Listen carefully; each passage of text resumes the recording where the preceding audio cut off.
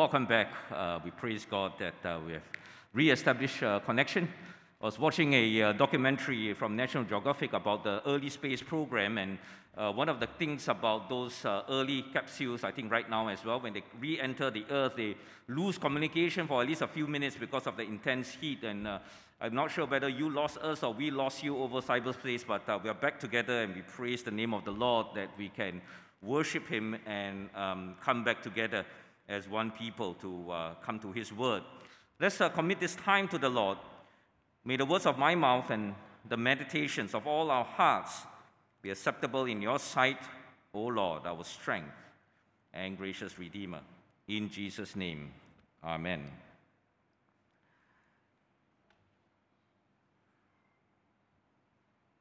Well-known leadership expert John Maxwell rightly says, an organization cannot grow beyond its leader. In the last few weeks, we have seen the importance of spiritual leadership to the life of a nation or community of God's people. Under the spiritual leadership of Eli and his corrupt sons, the spiritual life of the nation of Israel was under a cloud. It was as if the spiritual progress of the nation was hindered by the very leaders that should have been the catalyst for their spiritual growth and blessings.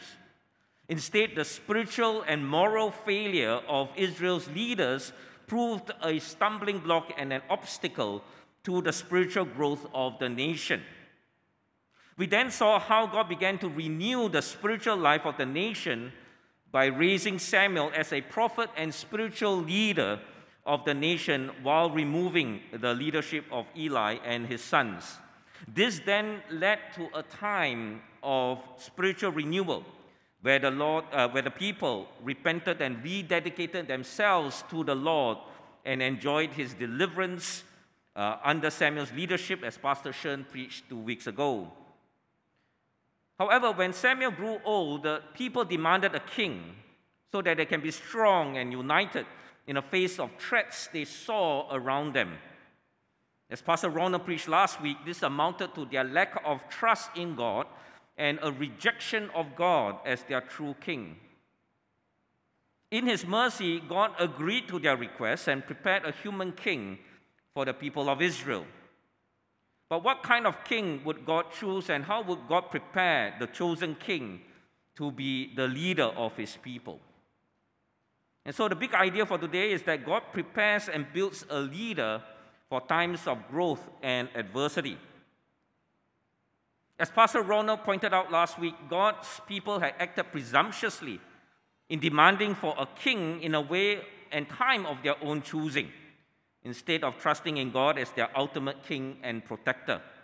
They had done an evil thing in rejecting God. But yet, God, in His everlasting mercy, provides for their security by letting them have a king. It's a compromised, non-ideal situation. But God, in His sovereign grace, allows a human king to secure His people even though they had rejected His direct protection and providential care. And so just think about this for a moment. God is the one who had been wronged by His people. He is the aggrieved party.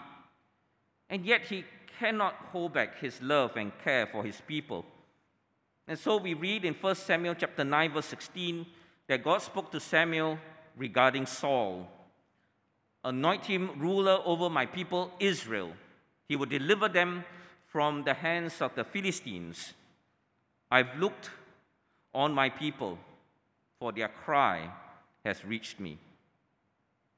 If you're familiar with the story of the Exodus, this was exactly how God described His care and concern of His people to Moses.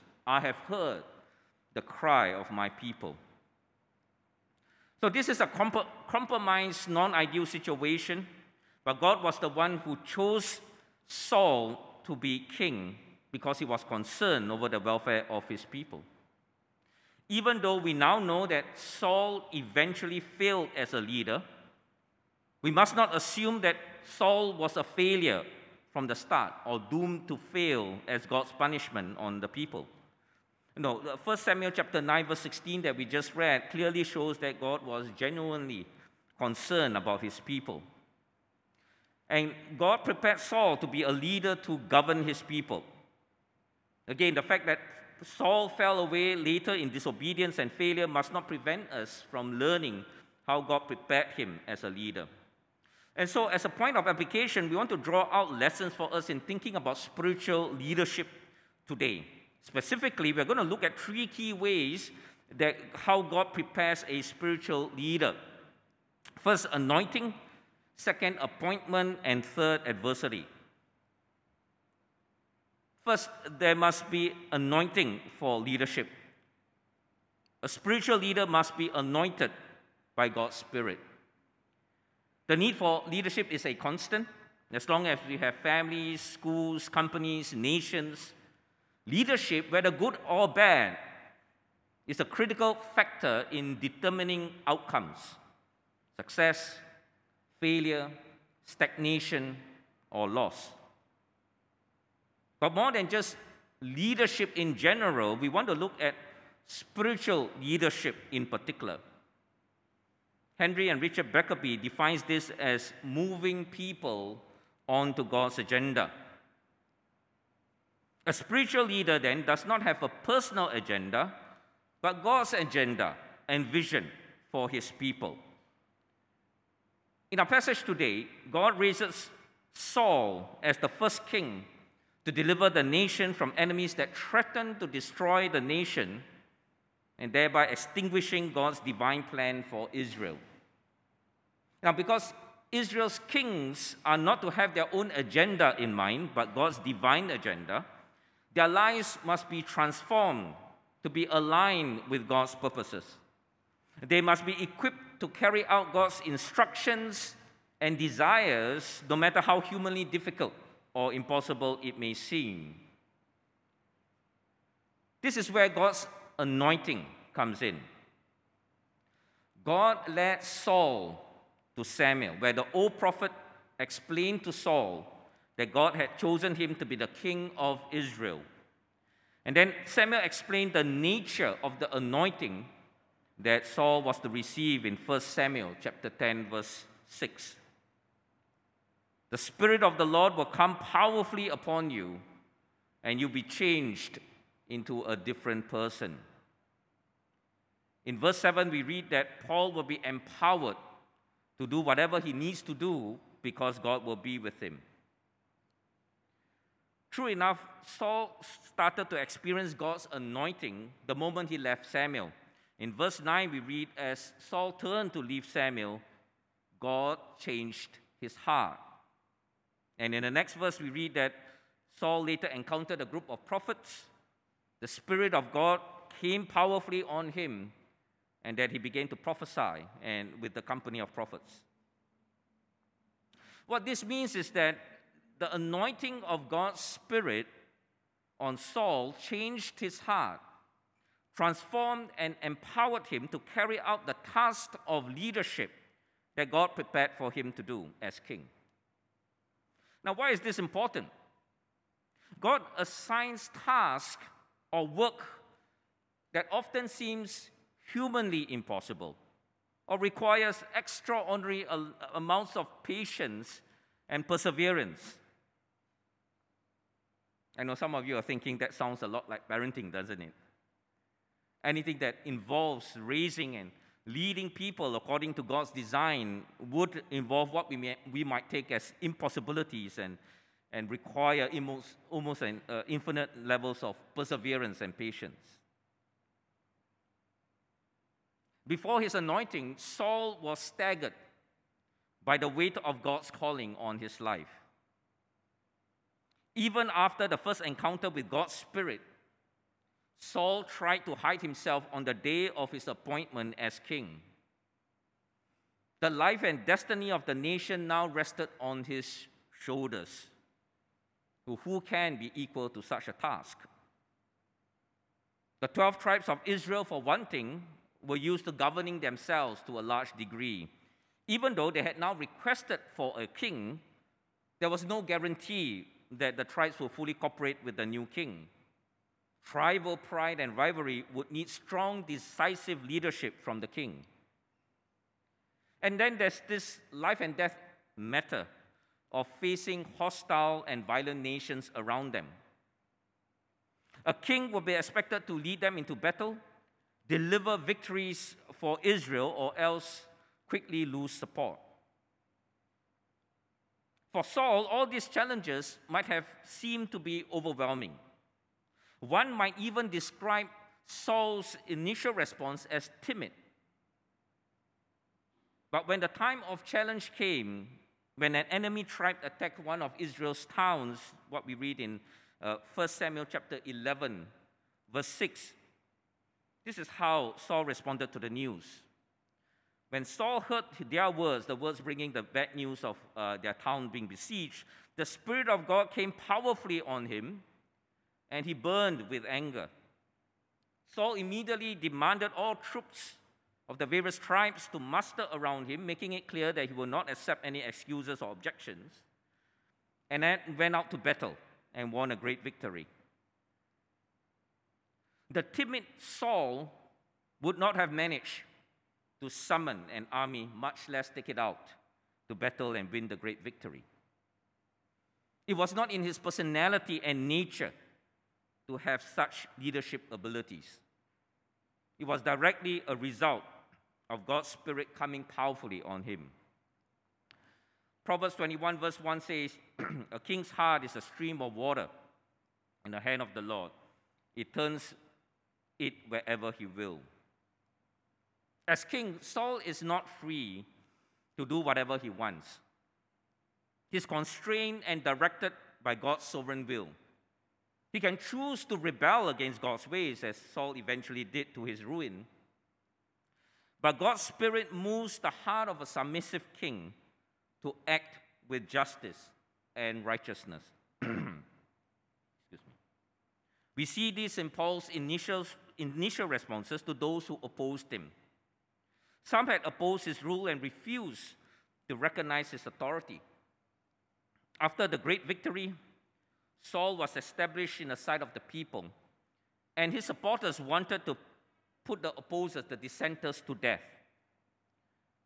But Saul responded this way in 1 Samuel chapter 11, verse 13. "No one will be put to death today, for this day the Lord has rescued Israel." A king has no agenda except God's agenda. He's not there actually to establish his own rule. He is there to establish God's rule. And so, as our first reflection question, how has God shaped you to be a spiritual leader for your family, your school, your company, or in church? And for the kids, what are the important things that a leader should do?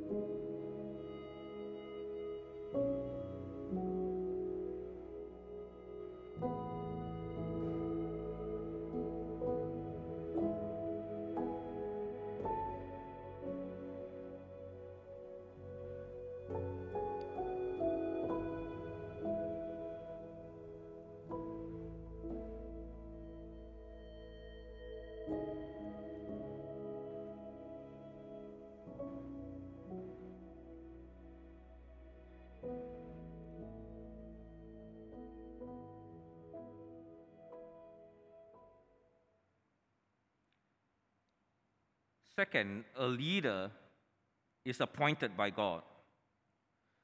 God appoints spiritual leaders to have public impact. God appoints a leader because God intends to impact a specific community or the whole nation. It's common to have public appointment of leaders that God has chosen for a particular task. As you recall, for example, last month we had the LCC and small group leaders installation service in church. And this is a public appointment of leaders whom God has called to specific ministries in church. God may also call you to leadership outside the church. For example, in a company, in a school, in a public office. This often also involves a public appointment so that you may be officially recognized in a position of authority. We also recognize that there are many spiritual leaders today whom God calls and appoints for impact who do not necessarily hold an official title. There are spiritual leaders today in homes, churches, and offices whom God is using to bless and transform lives under their care. Whether or not there's an official title or ceremony, the most important thing for a spiritual leader is that God is the one who makes the appointment, who places a leader in a position of influence or impact. For Saul, Samuel first arranged for a ceremony to publicly appoint and declare Saul to be king over Israel. Samuel publicly pointed out to Saul, to the leaders and peoples of Israel's tribes, so that they would know that Saul was the one whom God had anointed king over them. In 1 Samuel chapter 10, verse 24, we read, Samuel said to all the people, "Do you see the man that the Lord had chosen? There is no one like him among all the people." And then the people responded, "Long live the king."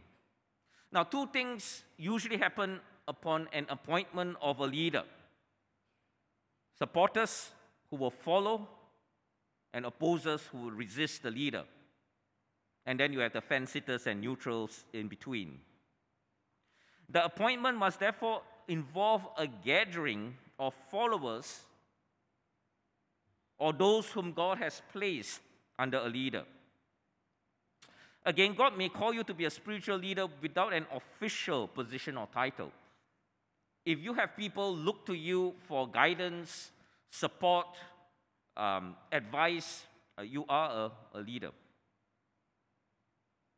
From that moment of appointment, God stirred the hearts of brave and courageous men to support and follow Saul. In 1 Samuel chapter 10, verse 26, we read that after Saul's appointment as king, Saul also went to his home in Gibeah, accompanied by valiant men whose hearts God had touched. A leader can only be as strong as his core supporters. And so God raised up a core group of supporters who would become his first loyal followers. If and when God calls you to spiritual leadership in a specific area, God will move the hearts of those who will closely support you and encourage you with prayers, counsel, and practical help. Many of those who support and follow you as leaders, they themselves are leaders in their own right, who have been raised by God to co-labor with you in the work that God has entrusted to you.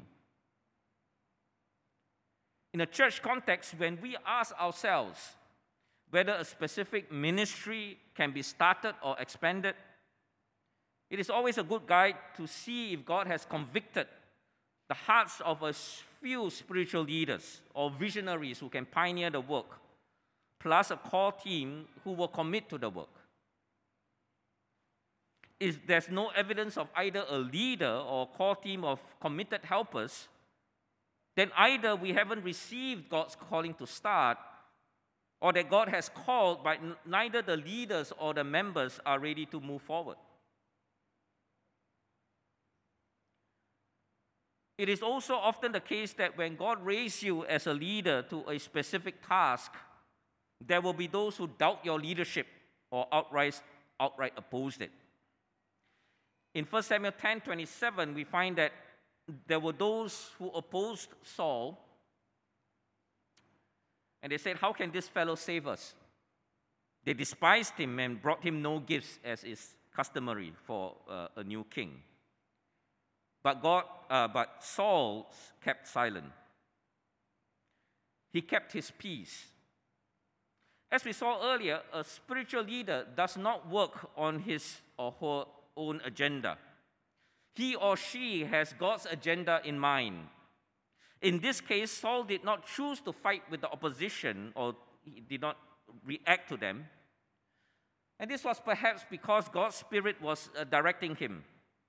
Saul knew perhaps that if God appointed him, then God would be the one who would eventually establish him in the sight of the people. When you're called to do God's work, you can expect opposition.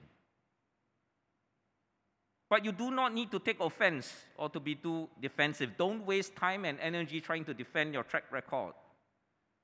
If God has called you, He will establish the work. You only have to be faithful to Him. Because again, you're not running your own agenda. You're working on God's agenda with those whom God has placed under your leadership. Of course, you need to be sensitive, discerning. If there are rightful criticisms, obviously we take it on board. But don't waste your time and energy trying to explain everything to all those who oppose you. Trust in the Lord, be faithful to what the Lord has entrusted to you. And so, second reflection question is this: who has God placed around you who look to you for spiritual leadership? Are you providing that needed leadership? And for the kids, who are some of the leaders in your life? Why are they important to you?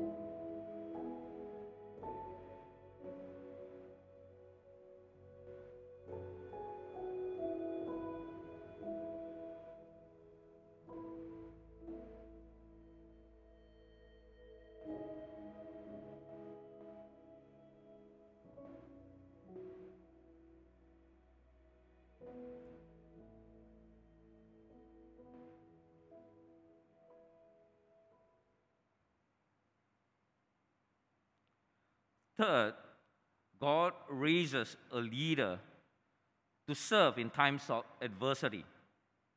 If you are a spiritual leader, an important part of God's call for you is to provide leadership and comfort in times of difficulty and uncertainty. Your anointing and appointment equips you to face adversity and to bring God's people through that adversity. We saw earlier in 1 Samuel chapter 9, verse 16, that God called Saul specifically because he heard the cry of his people and wanted to anoint Saul as king to deliver them from their enemies. Saul came to be king in a time of adversity and danger for the people of Israel.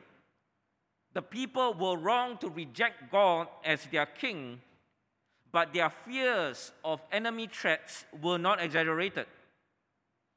This was a time when the power of the sword and wholesale violence were means where each tribal group secured itself from another or against another. The key role of a leader in times of crisis is to see the path forward for his people, to comfort the fearful, to governize the strong, to provide a strategy of surviving or winning against the odds. In other words, a leader must have a vision of success in the midst of the storm. More than this, a spiritual leader must take on God's vision for his people and what God requires of his people in moments of crisis or in seasons of change and growth. In the crisis of the threat recounted in 1 Samuel chapter 11, we won't go there in much detail. But this threat in this particular instance was from the Ammonites.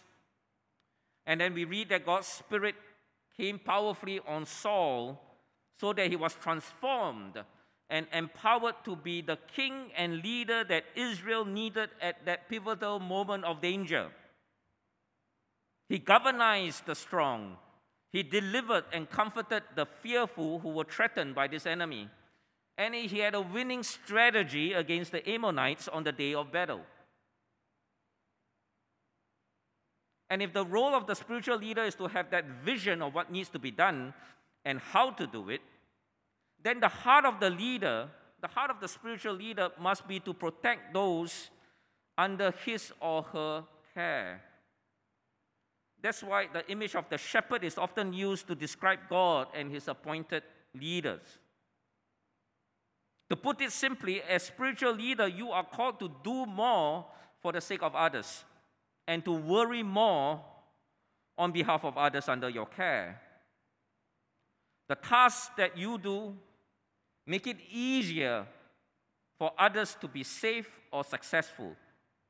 The worry that you take on shields them from taking on too much worry for themselves. Earlier on, we are, of course, grateful to Brother Chu Hin and Brother Pang Kwan. They kind of designed the ventilation of this sanctuary to make it safe. They worry on our behalf so that when we step into this sanctuary, it will be a safer environment. They had to do that hard work and that worry on our behalf. We have Sujin and Daniel and the SOP working group and the church office. They had to worry on our behalf how to make our SOPs a little bit safer, so that we come in, we follow the instructions, but they did all the worrying and the sweating. Whenever you have a technical issue, as we did have earlier, then you can be sure that the AV team at the back there, they are sweating bullets, worrying on our behalf how to get things back online. But essential task of a leader is to carry the burden for his people. But it's important as a leader not to carry that burden yourself. You will have the burdens of your people on your shoulders, but it is your task as a leader to bring that in prayer before the Lord so that you leave the burden with the Lord. You cannot bear it yourself. The Lord will shoulder the burden even as you put and intercede the requests and the fears of your people to the Lord. Recently, I was watching a documentary on BioNTech, who was the first to release the mRNA-based COVID vaccine in partnership with Pfizer. And so those of us with the Pfizer jab, we have BioNTech to thank, for better or for worse. They were one of the actual pioneers in the field. But BioNTech did not start to, in its corporate life to create COVID vaccines. They actually specialize in developing these mRNA drugs for cancer treatment. In the initial crisis of the then emerging COVID situation and outbreak in Wuhan, the CEO of this company, Ugo Sahin, who is a medical scientist himself, caught the vision of using their mRNA method to fight against the COVID virus, because he foresaw that many will be affected by this new disease, even though the situation then was still confused and some were downplaying the risk of a global pandemic. When he shared this vision of what needed to be done with his team, there were many objections, mainly because most of his scientists and team thought it was impossible. This was totally different from what they were working on in terms of cancer treatment research.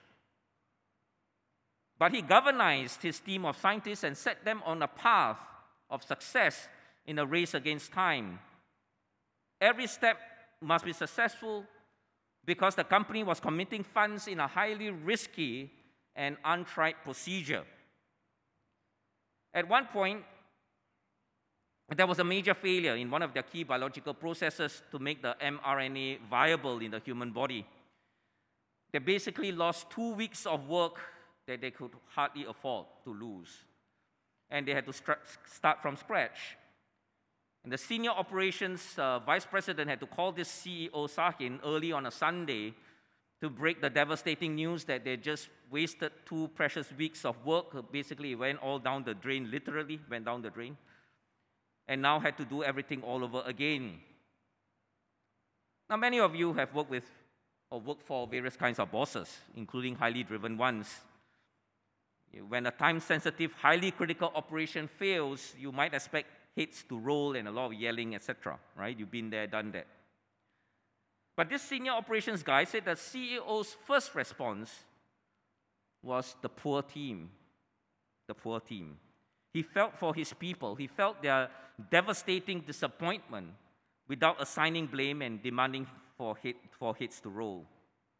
He took on the worry and consequences of potentially having to explain to their board of directors and investors that more time and money was needed.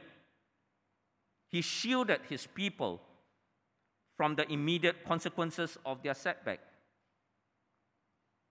Vision in times of crisis, galvanizing the team, worrying more on their behalf during setbacks, and a winning strategy. That is the essence of leadership. How much impactful then when spirit-empowered spiritual leaders step into positions of influence in churches, companies, government, schools, and families. I'd like to share the results of a recent survey with CEOs that, not surprisingly, showed a spike in their anxiety in managing the pace of change and uncertainty in today's environment. In fact, about 72% of them said they feared for their own jobs, actually, moving forward. But one particular finding, 94% of the executives, the CEOs, say that their business models need to change within the next 3 years, but 57% fear that their company isn't adapting fast enough. I'd like to do a thought exercise with you. This is not real. This is just a thought exercise. But what if 94% of pastors and church leaders say that their ministry and church models need to change within the next 3 years, but 57% fear that their church is not adapting fast enough? Let's assume that this thought exercise turns out to be fairly accurate. How much more now? Perhaps more than ever before.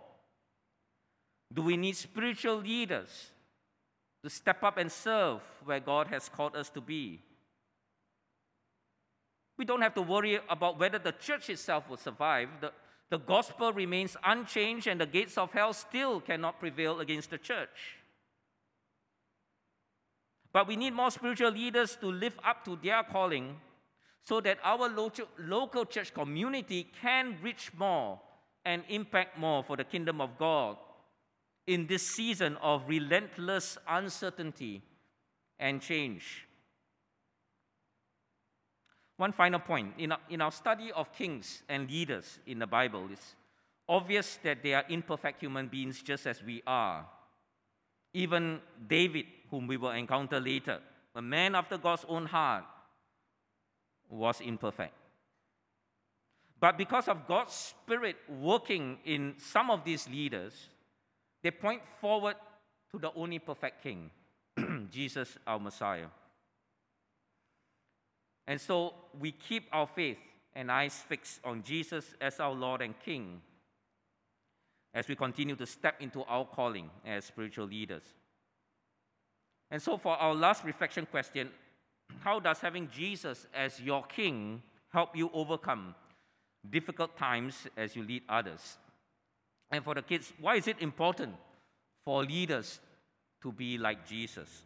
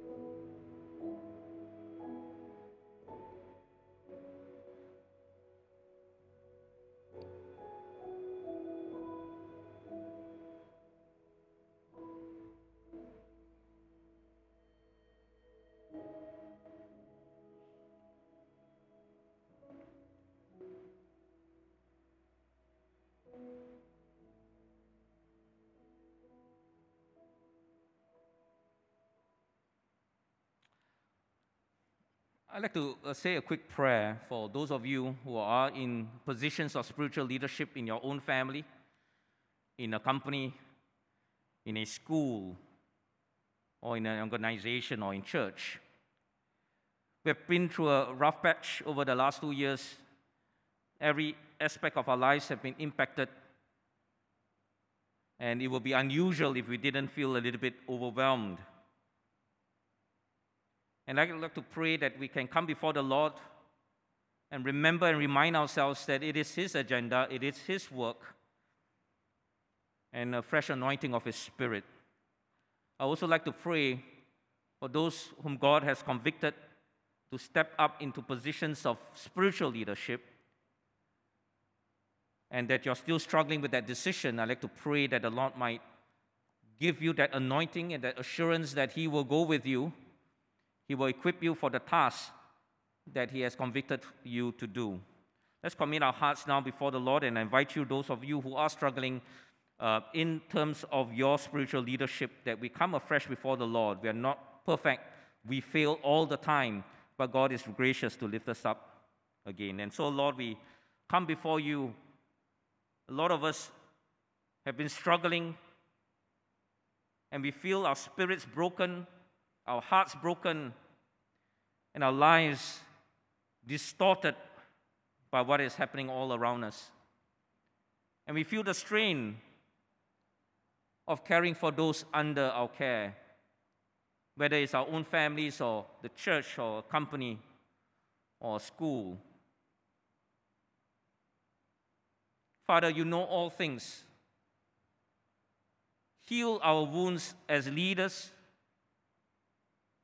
Forgive us our mistakes and things that we have not done that is right. Forgive us the times that we have not trusted in you and given into despair or discouragement. Father, we pray that you will impart upon us your Holy Spirit, that you anoint and refresh our hearts as spiritual leaders, that you will grant us the shepherd's heart, the servant's heart to serve and love and care for those that you have placed under us. And we pray, O Lord, that in our moments of anxiety and uncertainty, that you impart your vision upon our hearts, that you grant us the path forward for our people. Loving Father, we also want to come before you as those who have been called and convicted to step up into leadership. Lord, it's not easy when we think about the cost of leadership. But Lord, we have one life to live for you, and we don't want to let this opportunity pass. And so, Lord, even as we come before you, we pray for the anointing, for the empowering presence of your Holy Spirit, that we will take the step of faith. If you have entrusted the work to us, grant us the courage and faith, Lord, to step into the ministry, the calling, and the leadership that you have convicted us on. Lord, we give you thanks and praise, asking all of this in Jesus' name. Amen. And so, in conclusion, know that God prepares us and builds us as spiritual leaders. And be prepared to take on more spiritual leadership roles and serve sacrificially for the sake of others. In the name of the Father, and of the Son, and of the Holy Spirit. Amen.